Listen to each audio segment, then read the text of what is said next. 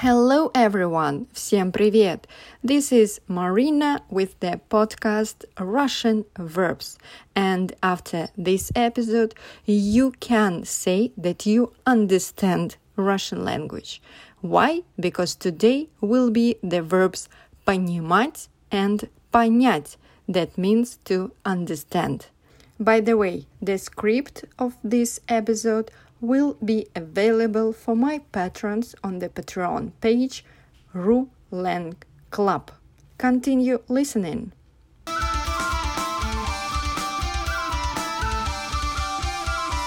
So, for today we will have two verbs. Понимать, this is imperfective verb. It will have forms in the present, past and future tenses. And the verb понять. This verb is perfective and it will have forms in the past and future tenses. Both these verbs mean to understand. I will tell you the forms of each verb in the present, past and future tenses, and also you will hear the usage of each form, so how Russian people use these forms in the sentences. Let's start. Present tense. The verb понимать. Я понимаю, ты понимаешь, он понимает, она понимает, мы понимаем, вы понимаете, они понимают. Я тебя очень хорошо понимаю. Ты же сама понимаешь, что не права сейчас. Он прекрасно понимает, что делает не так, как надо. Она ничего не понимает в экономике. Мы отлично понимаем друг друга. Почему вы меня не понимаете?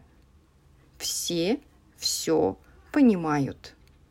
Past tense, the verb понимать. Он понимал, она понимала, они понимали. Я сам не понимал, чего я хотел. Анна хорошо нас понимала. Если бы только они меня понимали. Past tense, the verb понять.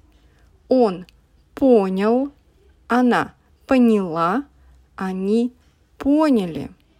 Я ведь вас правильно понял? Она поняла, что не видела его раньше. Вы меня, наверное, не поняли. Future tense, the verb понимать. This verb is imperfective, that's why it will have complex future forms. Я буду понимать, ты будешь понимать, она будет понимать, он будет понимать, мы будем понимать, вы будете понимать, они будут понимать. Я буду больше понимать вас. Когда ты уже будешь понимать нас, он не будет понимать слов. Она будет понимать с полуслова. И как мы будем это понимать? Без нас вы не будете понимать. Вас всегда будут понимать не так.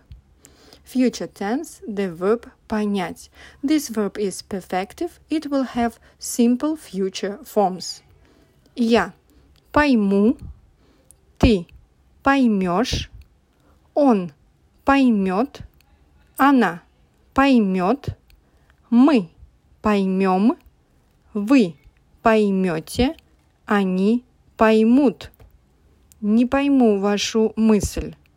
Да так сразу и не поймешь. И не поймет никто, как я любил его. Она не поймет тебя. Скоро мы поймем вашу идею. По-другому вы не поймете русский язык. Они никак не поймут, что к чему. In the end, traditionally I give you imperative forms. The verb понимать. Ты понимай, вы Понимайте. Понимай, как знаешь. Что такое Россия? Понимайте, как хотите. Again, imperative only the forms of the verb понять. Ты пойми, вы поймите. Ты пойми, что это надо тебе, а не мне. Не поймите меня неправильно, но... And here you can continue as you want.